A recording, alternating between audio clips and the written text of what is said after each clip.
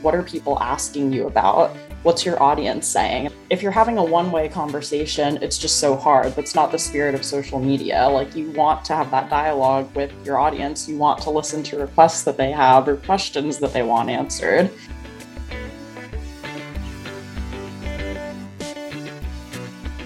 Welcome back to Poolside Podcast. Happy Wednesday. This is episode 151.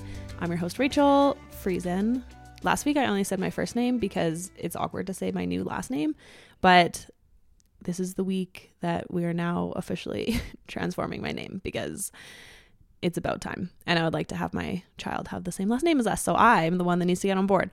But anyway, welcome back to the podcast. I am excited that you're here. I'm excited for you to listen to this episode with Austin. She's amazing. She is a full-time content creator. She just celebrated 1 year of doing it full-time herself after quitting her job at a tech startup. And I think it's just so interesting to hear about full-time content creators. Like, I own a business, but I own just like a typical business. Like, I'm not a full-time content creator because I don't know if I could ever have that much pressure to create content for just myself. So I really like to acknowledge people that were able to do that. And she creates amazing content. So she is a YouTuber, a TikToker, an Instagrammer, a blogger. She started as a blogger. She's also an educator. So she puts out a lot of resources that help content creators grow their platforms, create content, figure out that side of things. So she really does it all. She has a weekly email list. She has a lot of content happening. And so we dive deep into how she makes that happen, the difference between searchable platforms or algorithm-based platforms and why you should be on one of each. She gives advice for people who want to get into content creation and how to plan their content. We also talk about her journey just from her job and when she realized that she was able to do this full time and the different income streams that she has. So she has 8 now. She had 5 when she quit her full-time job. And so we talk about the importance of having different income streams that aren't necessarily just brand partnerships because you are relying on an external source then for that income as opposed to you and your community, and you have more control if it's like a digital product like she has or affiliate links or things like that. And so we get into how she makes money, because I think that's always someone's first question when they look at content creators and don't quite understand what they are doing. So we talk about all of that. We dive deep into the content creator world, and she gives a lot of insight into how she's built her business, where she's going with it, and how she's been able to sustain it. So if you're a content creator or looking to get into it, this is a great episode and full of resources. I am finishing recording this, and then I'm going to basically watch every single YouTube video she's ever put out and all of her TikToks because I think it's really important to learn all of that. And I feel like sometimes I'm just creating content on Instagram and there's so much more potential for other platforms. I'm currently redoing my blog and I just want to take advantage of all the other platforms that they have, even though I do Instagram the most because it's just the most familiar, but it's not necessarily the best performing platform, as we all know. So let's jump into it. Here is Austin.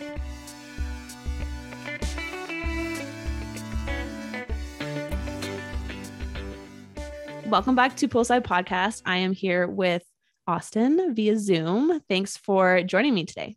Thank you so much for having me. I'm so excited to be here. Do you want to start with introducing yourself, just giving us a little bit who you are, what you do? Yeah, of course. So, hey everyone, I'm Austin. I am a fashion and beauty content creator based in New York City. I actually started a blog almost 10 years ago at this point in June 2012 called Keep Calm and Chiffon. And I was really inspired by a lot of the kind of original fashion bloggers at the time, like Brian Boy, Rumi Neely. I used to have all of them in this blog love and feed that I would check like first thing in the morning to see if anyone had just uploaded a new post, new outfit photo, new inspiration. And I just loved fashion blogs. I thought they were so cool. It was like being your own editor of your own digital magazine world situation, but you also got to work with brands and was just totally fascinated by the whole thing. So mine was nothing like that. It's still sort of nothing like that. But I really wanted to just start documenting my outfits over a summer. So it was a big experiment, and never did I think like a decade later, I'd still be creating content and uploading blog posts. So I started with the blog. I got an Instagram account around the same time. And even though my Instagram account has always been my personal Instagram, I've never had like a separate blog or separate personal one. I was that girl who was asking people, hey, can you take my outfit photo for Instagram, and hashtagging OOTD and posting. And my friends were like, what is she doing? But they were, became more supportive over time. And I just tried to post consistently, grow my audience. I went to college here in New York City at Barnard, which is an all women's college, which was amazing and gave me access to network with tons of cool people, internship opportunities, and things like that. And during my time there, I pretty much decided I wanted to work at magazines, but I was still maintaining the blog on the side, and even submitted a blog post as a writing sample for one of my internships because I just needed something, and the blog was there. So then I went on to work as an editor, and then also working at a tech startup, freelancing a little in between. But last April 2021, I quit my job to finally pursue content creation full time. So I just celebrated my 1 year anniversary of being out on my own. But yeah, that's the kind of origin story of the blog and how a few other things kind of manifested around that too. No, I love that. And I think it's so interesting when you get to a point now, because I feel like there's no direct path to become a content creator or a blogger or something right now. I feel like people who are starting now have more of a pathway because it's much more like laid out. But I feel like when you were like starting a blog 10 years ago, like you're like, what is the internet? Like nobody quite knew. Like you said, friends are like, what are you doing? Like people were very confused about just what the opportunities were with the blog. And so I think it's impressive that you were able to start, but then maintain that through the last 10 years and lead to a real career. Because I feel like, and I know too, I started my blog 7 years ago, that people just didn't think it was like a real thing. And you're just like, no, like I promise, like this is real. And so it's so interesting to hear your story. And I want to dive a little bit deeper into what the jobs were like that you like, the lessons that you learned and stuff. Cause I feel like we have similar stories, which is super interesting. I really wanted to be a magazine editor coming out of school because it just like seemed really cool to do that, which is why I started my blog, because I was like, I'm writing these like essays in university that like are not magazine writing. So I was like, what am I supposed to do? So I started a blog for that reason as well. So just like have a different outlet for writing. It's kind of like a magazine. And then I interned at a magazine, and then it crashed. And I was just like, okay, don't want to be a magazine editor. I was like, this looks hard. And I was in Calgary. Like I was not in New York. We were not working at big magazines. I was like, this is not going to work out for me. So I jumped to social media for my actual job. But it's so interesting to just hear someone else's like journey through it that started with a magazine, and the same, like I feel exactly how you felt about just like that magazine writing photo part of it. And so working at the magazines, and like I said before we started, I kind of heard a little bit of your story through the Waves podcast episode as I was doing this research. But what are some of the lessons you learned or things that you took away from working at the magazine and then working at the tech startup that you kind of collected to be able to create your career on your own today? Yeah, well, it's so nuts just how this industry has changed, even just in the last 5 years. I mean, I was the first. Now I feel like all of my former editor friends and writers and things like that have all sort of gone through like layoffs or like tumultuous staff situations in one way or another. But I was the first one of any of my friends I knew to go through like a layoff and to go through that. And because I was a print magazine editor at both Nylon and then Interview here in New York City. And like you said, it seemed so cool. And I was so like completely in denial when I finally got the editorial assistant job at Nylon when I was about to graduate from college. And I was like, wait a minute, this magazine is going to let me like work there and like go there every day and be a face of, the brand. I was just totally shell shocked because that was the coolest magazine I could think of growing up. And the fact that I got to work there was just like, my brain was exploding. It was just so exciting. So, I mean, in terms of like, and what's hard about it too is since I did get laid off, I worked at Nylon for a year and a half, and I had gotten promoted while I was there. I had taken on managing like the fashion news section of the magazine, the art section of Culture Club, and then also contributing to online too, because it was a really small and scrappy team. So luckily I had some experience writing for the website. I offered to do some Snapchat takeovers in the world of 2016 that we were living in. And I think that I tend to sometimes look back and focus on like, yeah, I got laid off and then like, this is what happened next. And that's just because it's the most recent memory. That's how it kind of ended for me. But I loved being an editor. There's no denying that. And I probably would have stuck with it until like the bitter, bitter end if I had not kind of gotten tossed out twice. So yeah, both times were layoffs where I had no notice. Like there was, a meeting called that day and they said, pack up your stuff. Like, this is what's happening. Yeah. At least the second time around, I had a bit more foresight into that was a possibility. But either way, it was still just disappointing. And I think I was like 23 or something after the second one. I'm like, I'm 23. I've been laid off twice, but I like love this industry so much and I've done all the right things. I did all these internships, I made all these connections, like what the heck? And I think like I actually was kind of lucky in a way, because one thing that I really took away from it was, there were a lot of seasoned print magazine editors who were a lot older than I was, who now it's like, well, where do I go from here?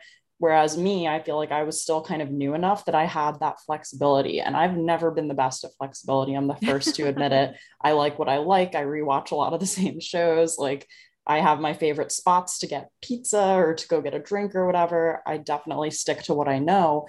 And I was having a hard time being flexible and thinking about adjusting my whole career path based on, these two setbacks that I kind of experienced. But being flexible is what saved me, I think. And that's what really helped me spend more time on my blog, like when I was still freelance writing after my layoffs, but not fully committing to freelance writing all the time. I was starting to then say, well, I do have my blog. I mean, can I like reach out to brands, or can I talk to some people, or can I try to do what some of these other bigger creators are doing? And this was in like 2017, 2018. And so I knew there was a way to do it. I just had never seen anyone kind of my size, quote unquote, with a smaller audience do it really successfully.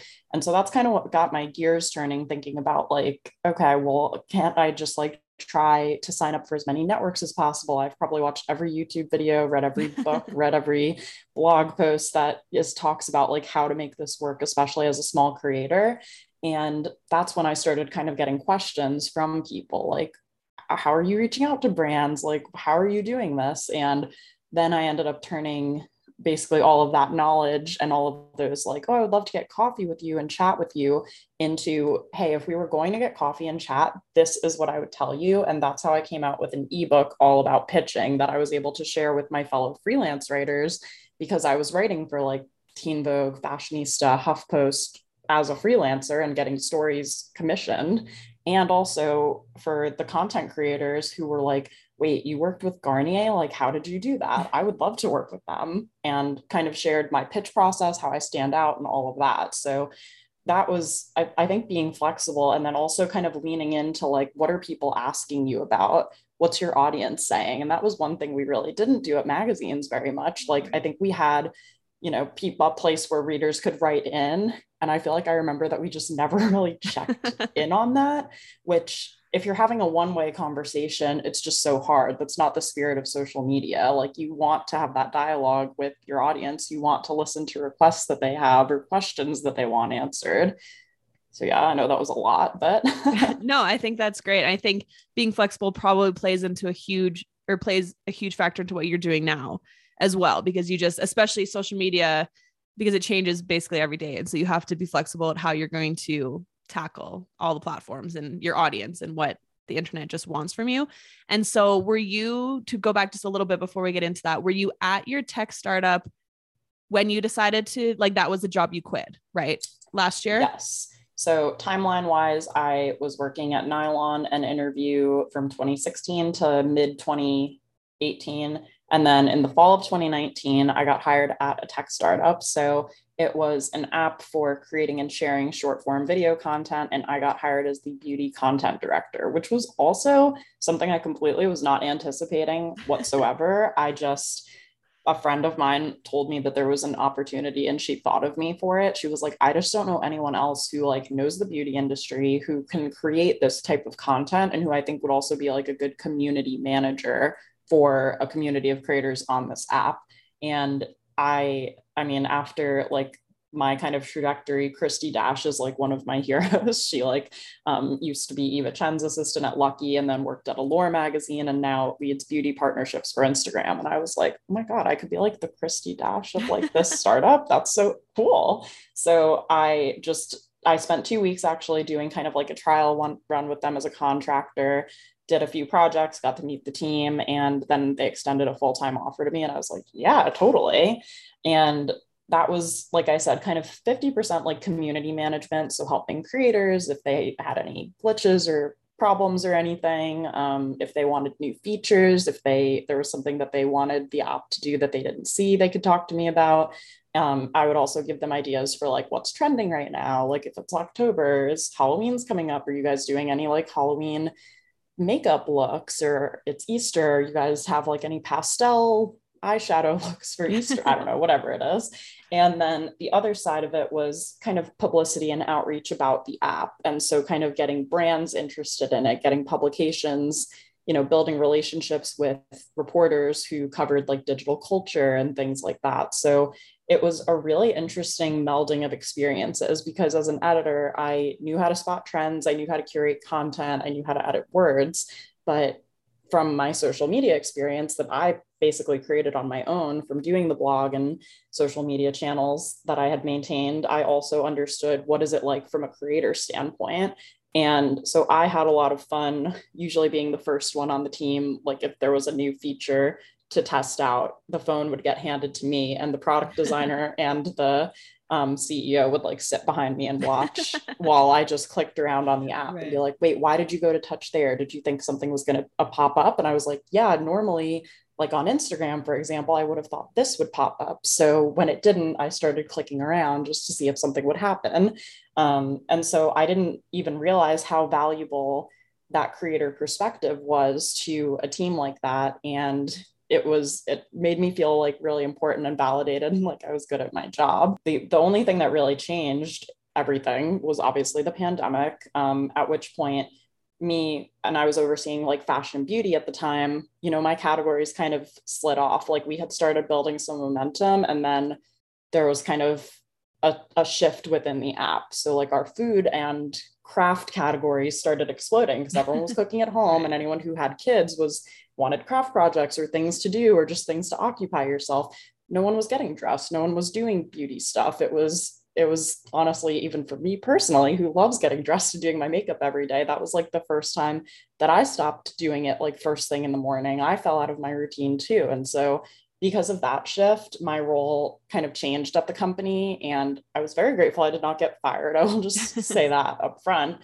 But, I kind of shifted into a more like general help role for the app. I started working with like the travel category, which was cool, but we couldn't really travel because of COVID. Like, it was, there was just a lot that changed based on what I thought I had signed up for.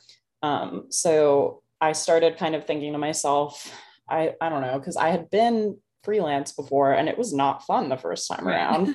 I was chasing paychecks. I was getting like $150 assignments. And I was like, how many of these am I supposed to do in order to like live my life? So I felt like I was constantly hustling. I felt like it was paycheck to paycheck. I felt like it was always, I don't know about this.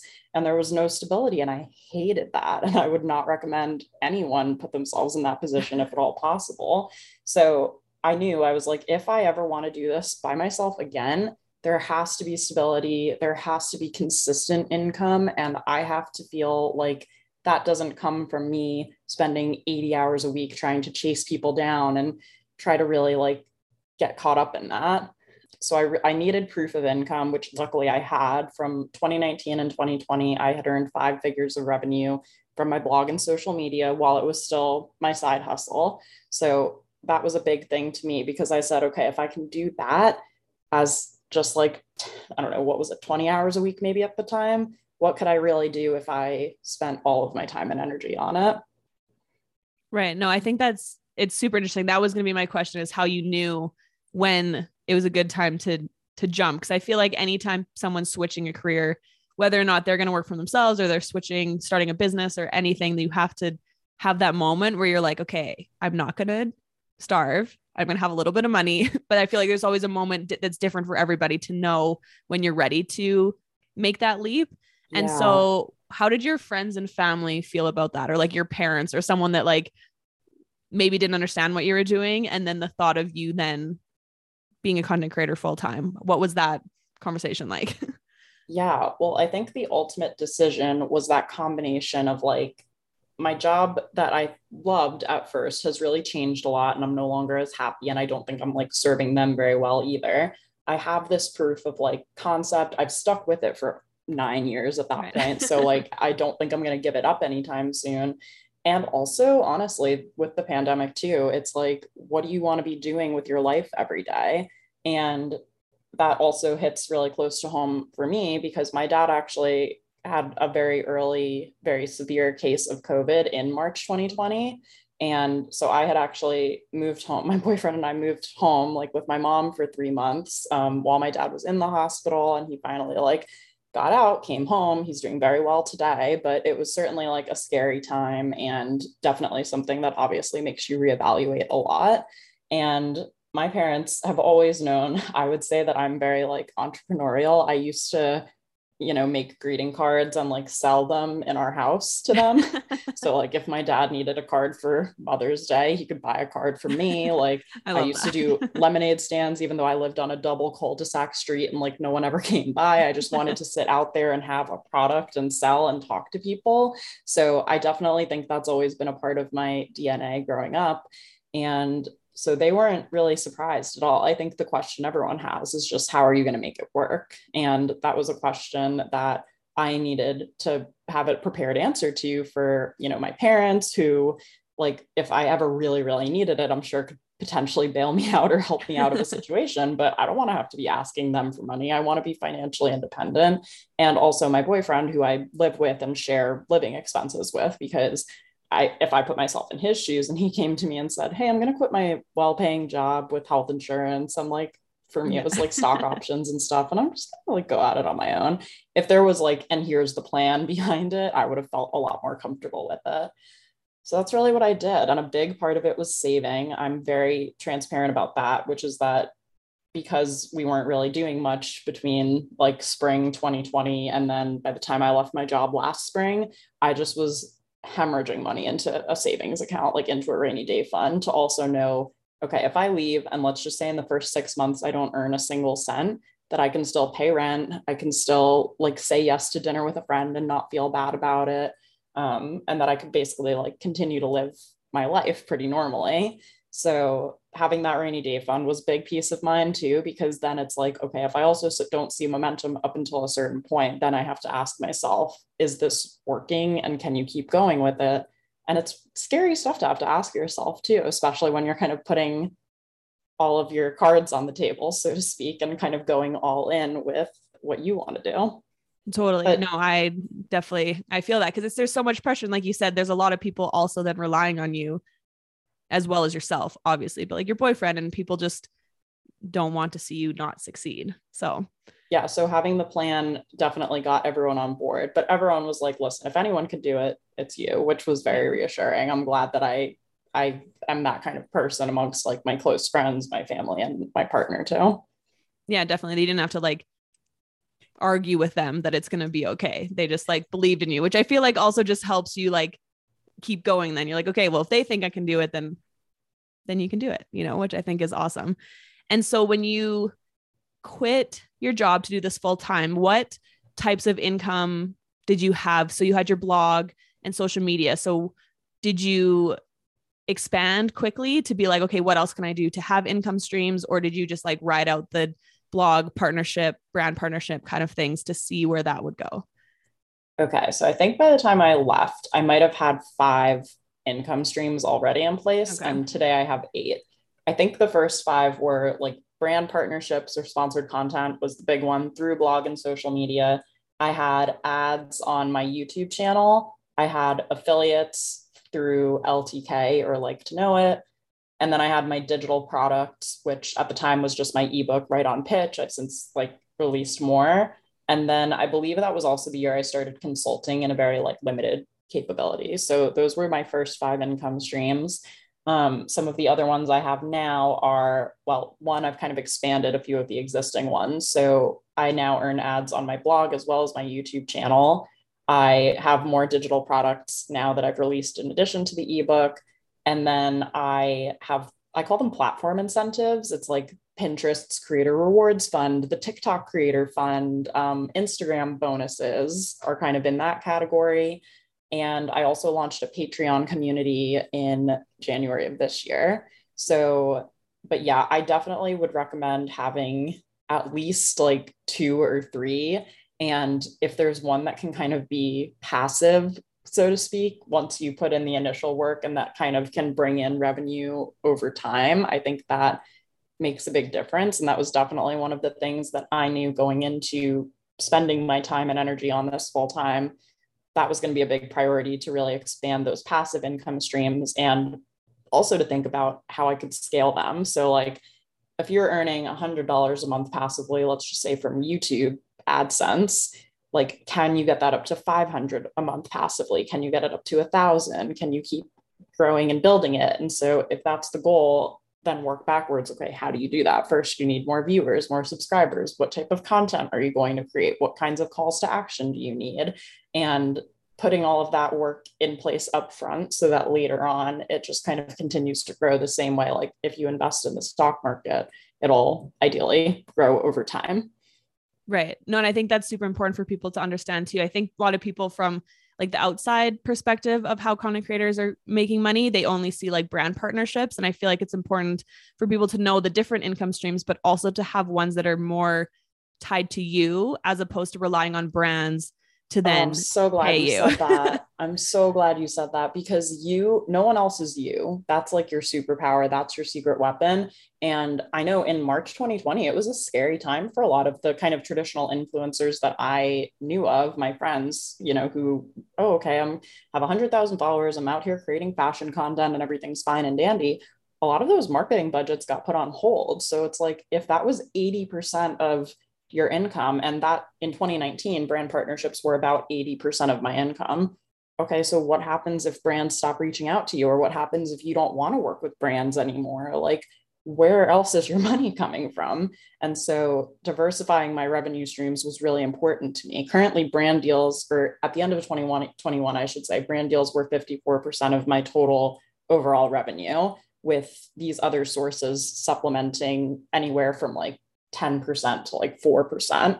And that was, that's brand deals is still a huge chunk of it. There's no denying that, but I'm not fully reliant on them. Like if they went away, I would still have income. It's not like I'd be left with nothing. I just need to figure out then how do I scale the rest of this? But it's really important, I think, for content creators to develop their own products or offer their own services that are separate from these brand collaborations, just because waiting 30 days or 60 days sometimes for someone to pay you for a project or for things to fall through. I mean, I hate to sound so cynical. It's just I've been through a lot of experiences where I've been led to believe like I was an important part of something and then I was kind of cast away really easily. So I trust myself more than I trust anyone else ever. And so that's why developing these income streams so that it's all about me and I'm in control of them has been a really important component for me. Totally. No. And I think, like you said, over the pandemic, it really showed, like, I'm a very small creator in that, but even all of my partnerships were all gone. And like, I just happened to have a digital marketing agency, which thrived because people realized you need social media to talk to your clients. So like I was fine, but all of my influencer stuff basically got put on hold for like 2 years. And you're just like, oh, well, that's interesting. You're like, there goes, I mean, that was technically like my travel fund. So then there was also no traveling. So it was fine. But like, you do have that realization that you're like, if you're relying on this income, you need something else to like have as a backup. And so did you start any income streams that didn't work? I feel like some people are like, I'm going to start like doing this, and then it doesn't work. So people get discouraged. They're like, well, am I even going to make money doing this? Like, did you ever start an income stream, like a t-shirt or like some other thing, and it just didn't work out? Or have you been pretty like strategic in how you create those revenue streams? Well, fun fact about me is I'm terrified of ever creating a physical product because I just feel like so much effort has to go into it. Totally. And I have so many concerns about like supply chain and like, inclusivity in terms of like sizing and products and shades and things like that. I'm just like, if I were to ever do that, I would love to like curate something in collaboration with a brand. Like Michaela, who's a big beauty TikToker, just did a box with Glow recipe where she picked like her 3 favorite products. And I'm like, that's what I would like to Right. do. In terms of my own income streams, I think the digital products for a lot of people can be tricky. And I think that unless you kind of get information, do your market research, and also kind of beta test them with people, it can be a little bit hard to figure out what is really going to sell versus what you think might sell. So until I kind of started creating content to market my digital products, it was a little slow going in the beginning because you can promote a product through social media, but the conversion rates might not necessarily be there. But on a platform like YouTube or even in my email newsletter, I've noticed if I ever like mention the ebook or mention I have like an invoice template for content creators, that gets a higher click-through rate and that gets more people interested and over to the page.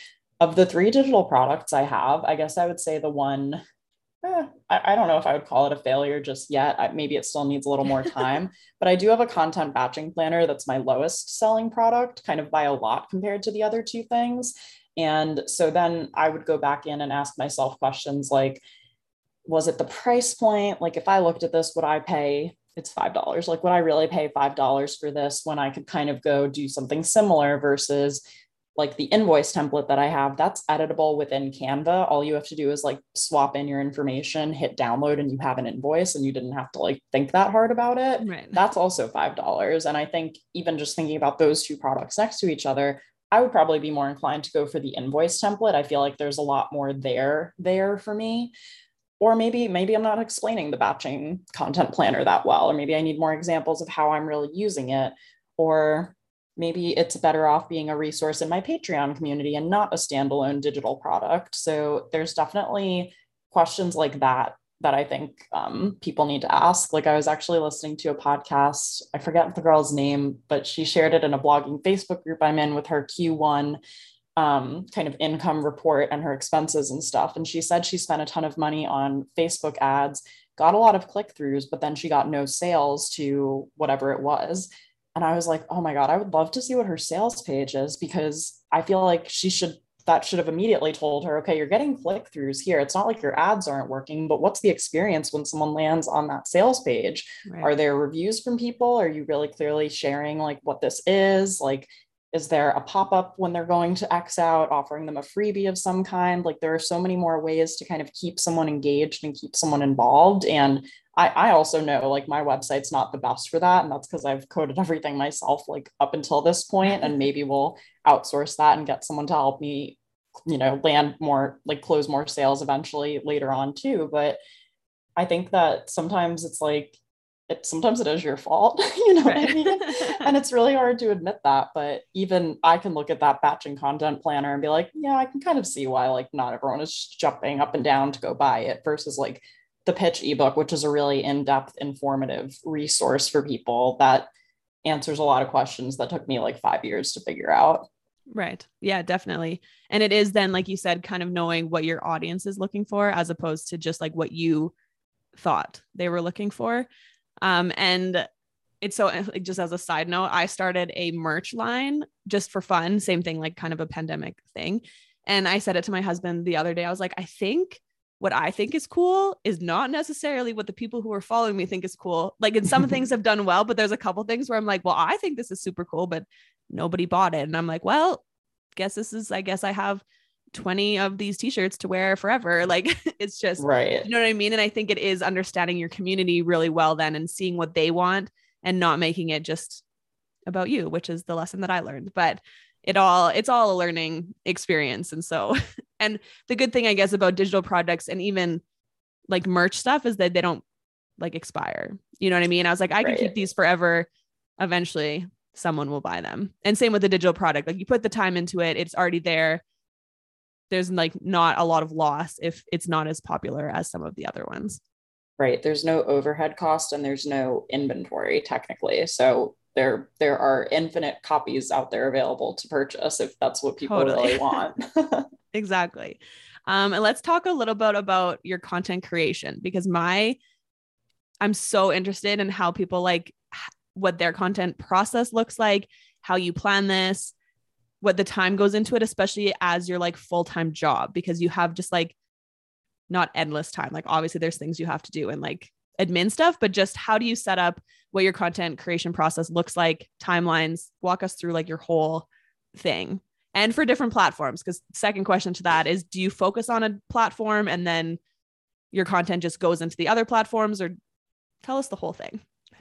Yeah. So, I mean, it can be really overwhelming to try to figure out where to start and where to focus. And so I actually do think platforms is a big part of that, because there are so many people who are like, oh my God, I feel like I should be on TikTok, but like they hate being like, being awkward or like making fun of themselves or like lip syncing, which it's uncomfortable sometimes. Totally. But if you're not willing to kind of put yourself out there, play into trends and like be a little bit like goofy, I guess, then maybe TikTok's not the right platform for you. Maybe you're an educator and like a podcast is what you should be focusing on, or like a YouTube channel. And I think that the best thing you could do is pick things that play to your strengths. And that might not mean everything, like it's so hard to figure out where to spend your time and how to make the most of everything that you are trying to accomplish. And so I know for me now, my big priority platforms are YouTube, Instagram, TikTok, and Pinterest.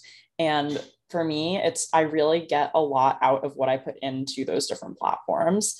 So I think there are two different kind of types of platforms to think about for creators. There are searchable platforms like YouTube, like your blog, even like Pinterest, even though Pinterest is trying to be a bit more social media focused lately with like idea pins and stuff. And then there are algorithm controlled platforms like TikTok and Instagram, where if you're creating reels or you're creating TikTok videos, there's a pretty loose algorithm and you could potentially go viral and get a lot of new followers from that. But what's the return on that into your business in terms of dollars? Like, are you getting paid out from the reels bonus?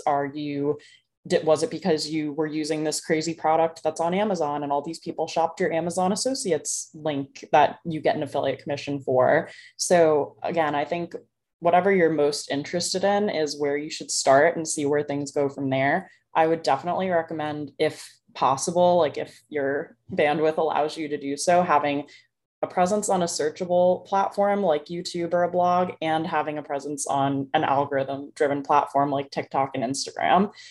And I'm a big fan of trying to repurpose, content when and where you can, but not at the like detriment of the content looking like it belongs on that platform. So for example, like using a TikTok video with a watermark on Instagram Reels, it's just a little, lazy at this point, I want to say. Like it's so easy to remove it or screen record it or do it in an external app and then share to both. I even sometimes will take my YouTube videos and put them in like an auto transcriber to get the closed captions, and then also save that file to potentially use it as the basis of a blog post later on, because I've already done keyword research and let's get double life out of that content. So I think thoughtful repurposing can be really helpful for showing up in many different ways, but all of these platforms want us to be creating original content for those platforms. That's the hard thing about it. And it really does require a lot of work on the part of creators. So just having a plan, like at the top of the month, I, in my Patreon community, offer these like desktop wallpapers. I have my April one like on my desktop background right now, and it lists all of the upcoming holidays for the month. So thinking like, okay, so April, Earth Day is coming up or something, like what are my favorite sustainable fashion brands, or like what are my favorite ways to recycle my beauty products. Like that kind of already can give you some ideas for content. You can also look back a year ago, right? Like it's spring. What were my favorite spring outfits from last year? You can post an Instagram carousel. So I think being to some extent trendy and to some extent evergreen also is really important in terms of the different categories of content that you create. I find Pinterest trends and Google trends to be really helpful for coming up with content ideas that are kind of now and of the moment. And honestly, also just keeping a list of what your audience, replies to your DMs about or asks in YouTube comments. That can be a great catalyst for kind of content ideas as well. So for me, in terms of like frequency of content, I do YouTube videos on Tuesdays, newsletter Wednesday, blog post Friday, almost always. I've gotten a lot less. I just care less about Instagram. I know that sounds kind of bad to say. It's still a super important platform, but I'm less stressed about I need to show up this many times a week for this reason. Like stories, I will post stories all day. They're so easy. I love doing that. I think I've probably posted maybe like twice on my main feed photo wise though in the last month. And that's very different from 2018 where I was posting a photo pretty much every single day. So I think now also like on TikTok though, I'm trying to be more consistent and post more frequently. And so my question to myself was, okay, if you're going to try to post almost every day on TikTok, you have to be okay that some days you're going to show up in a messy bun with no makeup, if that's the case. And maybe not everything is going to be perfect. So I feel like that was the most all over the place way I could have explained all of that. But I think to summarize a little bit, finding a platform that speaks to your strengths and works for you, thinking about having at least one searchable and at least one algorithm controlled platform, and thoughtfully repurposing content or using trends or your audience's feedback to kind of come up with content ideas that you've already validated people want to see and are interested in. No, I think that's great. I think you did a great job. It might have felt like to you like you were blabbling on, but it was very informative. And I think you covered all questions that people had that were listening. Do you, and I know you talked about that you have like a content batching like document that people can buy. How often do you batch your content? Like when you say you have like a YouTube and like all your very specific content, do you sit down at the beginning of the month and like film all of it or write all of it? Or do you just have like an outline of what you're going to say? Or, and I know we talked about this before we started recording, that you need a YouTube video in like 2 days if you haven't done it yet, but like, right. How does that look for you in terms of like batching content or knowing what you're going to be like filming or writing or creating?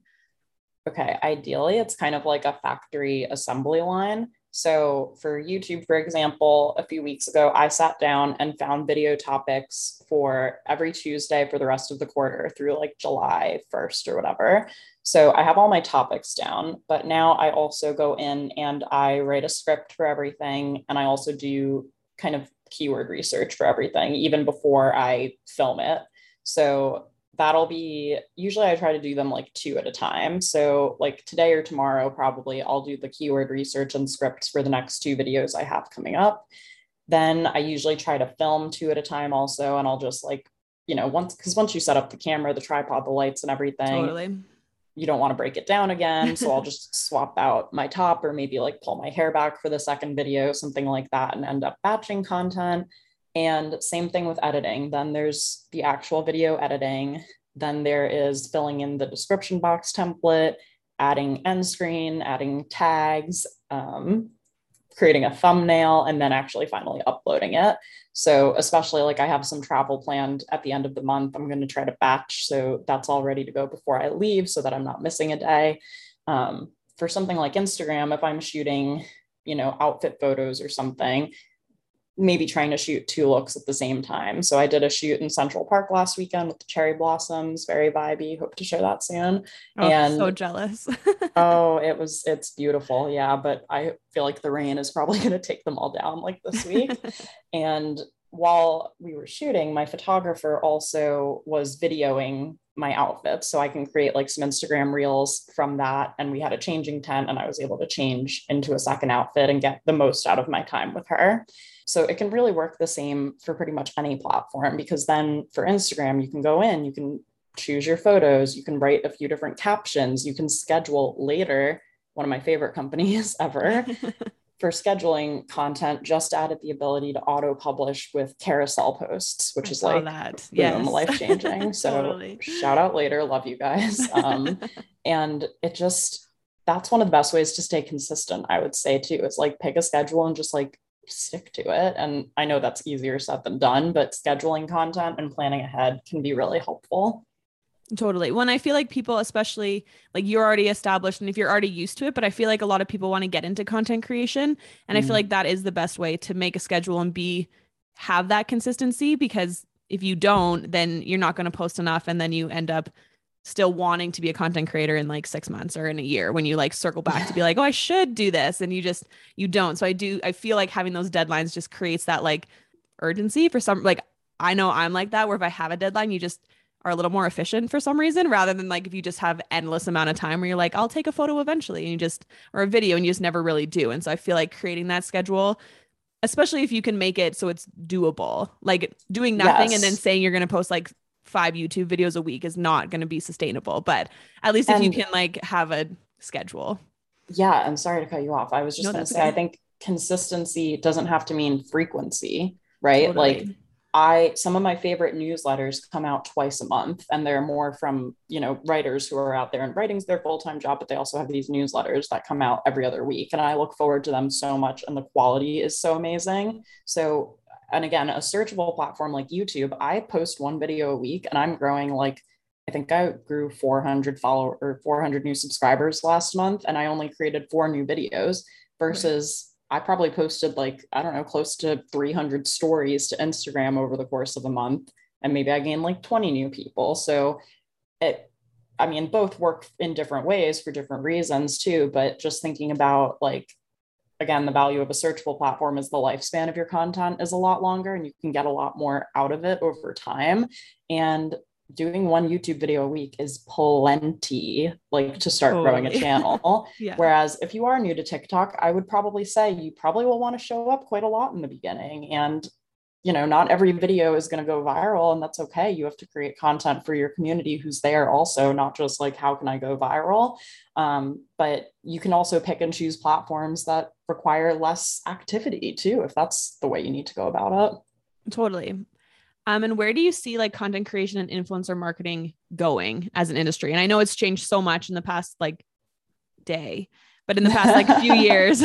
So where do you see it going just like in the near future? What are you preparing for yourself in that aspect? Well, I think honestly, the big thing is just that it has a lot more respect now than it did a few years ago. Like it's seen as a much more legitimate opportunity, career path for people to kind of pursue. And so I think what's happened, especially with a platform like TikTok, where pretty much anyone can be a content creator just from picking up their phone, like this industry has been really democratized now. Like for a while, it was really, really hard to grow a following on Instagram, still very hard to grow a following there. But then people were going viral on TikTok. And like, I mean, my boyfriend's sister-in-law has 4 million TikTok followers. She lives in Rhode Island. She was working at a medical like company, like had nothing to do with, wanting to be a content creator. She's built this amazing community, like just from posting fun videos and being herself and letting it all kind of out there.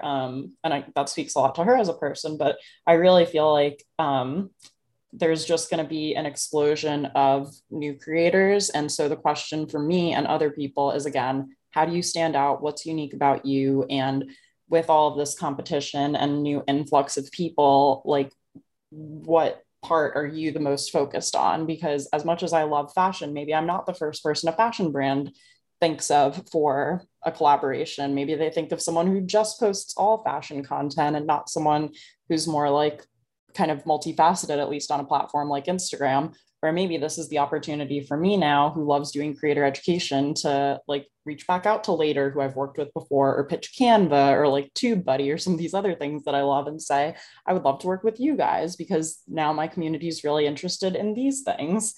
And I think that also what I'm hoping to see more of is brands kind of working with creators almost as like either consultants or ambassadors or something to better understand and navigate this world. Because I feel like when I was working for the tech startup, like my creators who would send me feedback or ask me questions would say, well, you get it. Like, it's just so nice to have someone who hears my concern or hears what I want and just knows instantly what it is.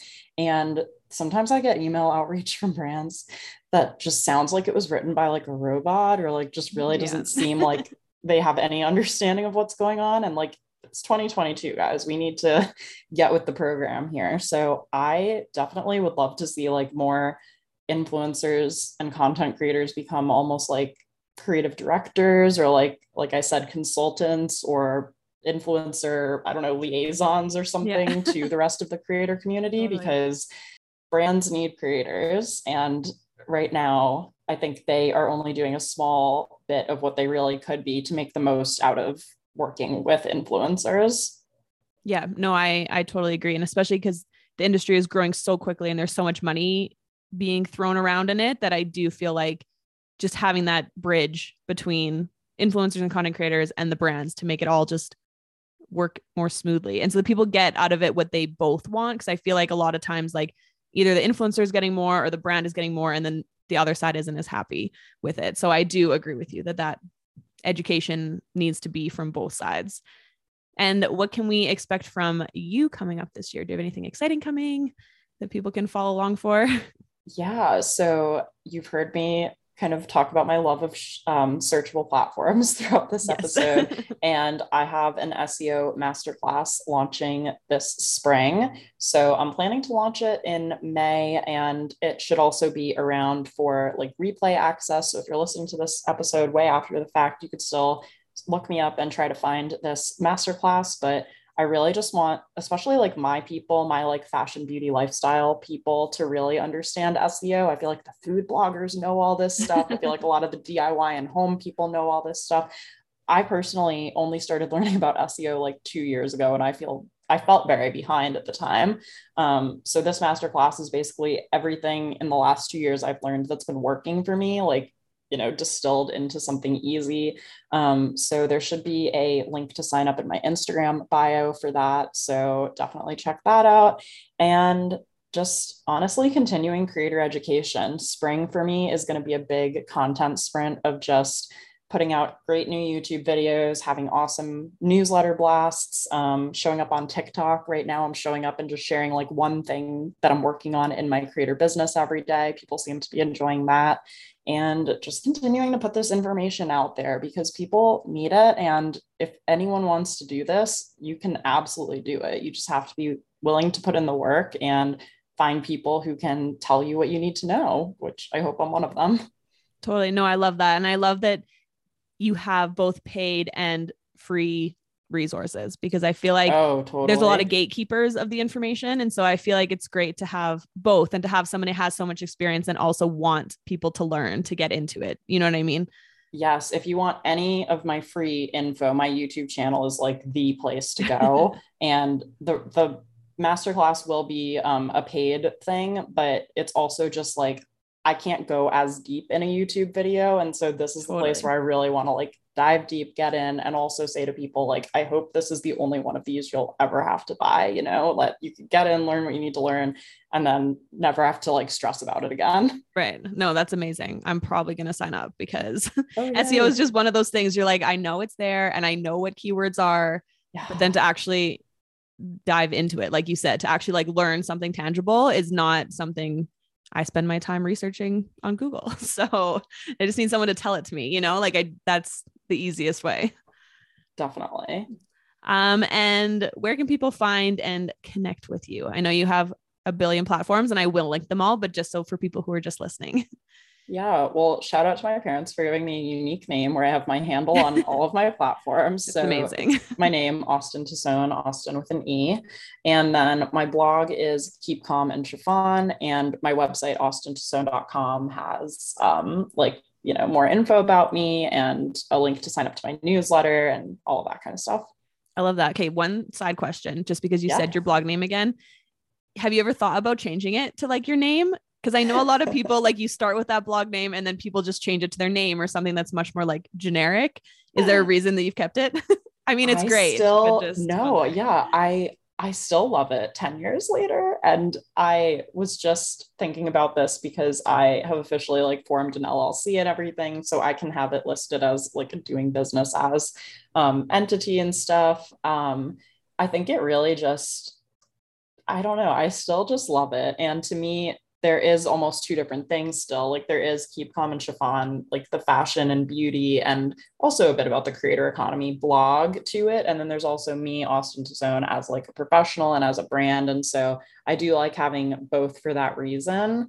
And it still rolls off the tongue. I don't know what to tell you. It's just one of those things that stuck around. And it was between that or Tool Shed back in 2012, like TULLE. So I'm very happy with my choice given what the other option might have been. Yeah, totally. No, I think it's great. I just always find it interesting for that when people are rebranding, usually over that amount of time. But I appreciate the fact that you kept it because it's amazing. Yeah, visually, it probably is in need of an upgrade. I should probably call my graphic designer who did all of my branding, which I love. So yeah, I'm sure it could use an upgrade. I think a girl in my sorority made my logo like in an afternoon one day. So I love that. It's iconic at this point, really. True that. Awesome. Well, thanks for taking your time and sharing all your wisdom. It was amazing. Like I learned a lot, and I'm sure everyone listening will too. So I appreciate your time, and we'll stay in touch online. Yeah, thanks for having me on, Rachel. Thanks for listening to this episode of Poolside Podcast with Austin. I hope you learned a lot. As I was talking to her, I had like 1,000 billion more questions because she just is such a wealth of knowledge.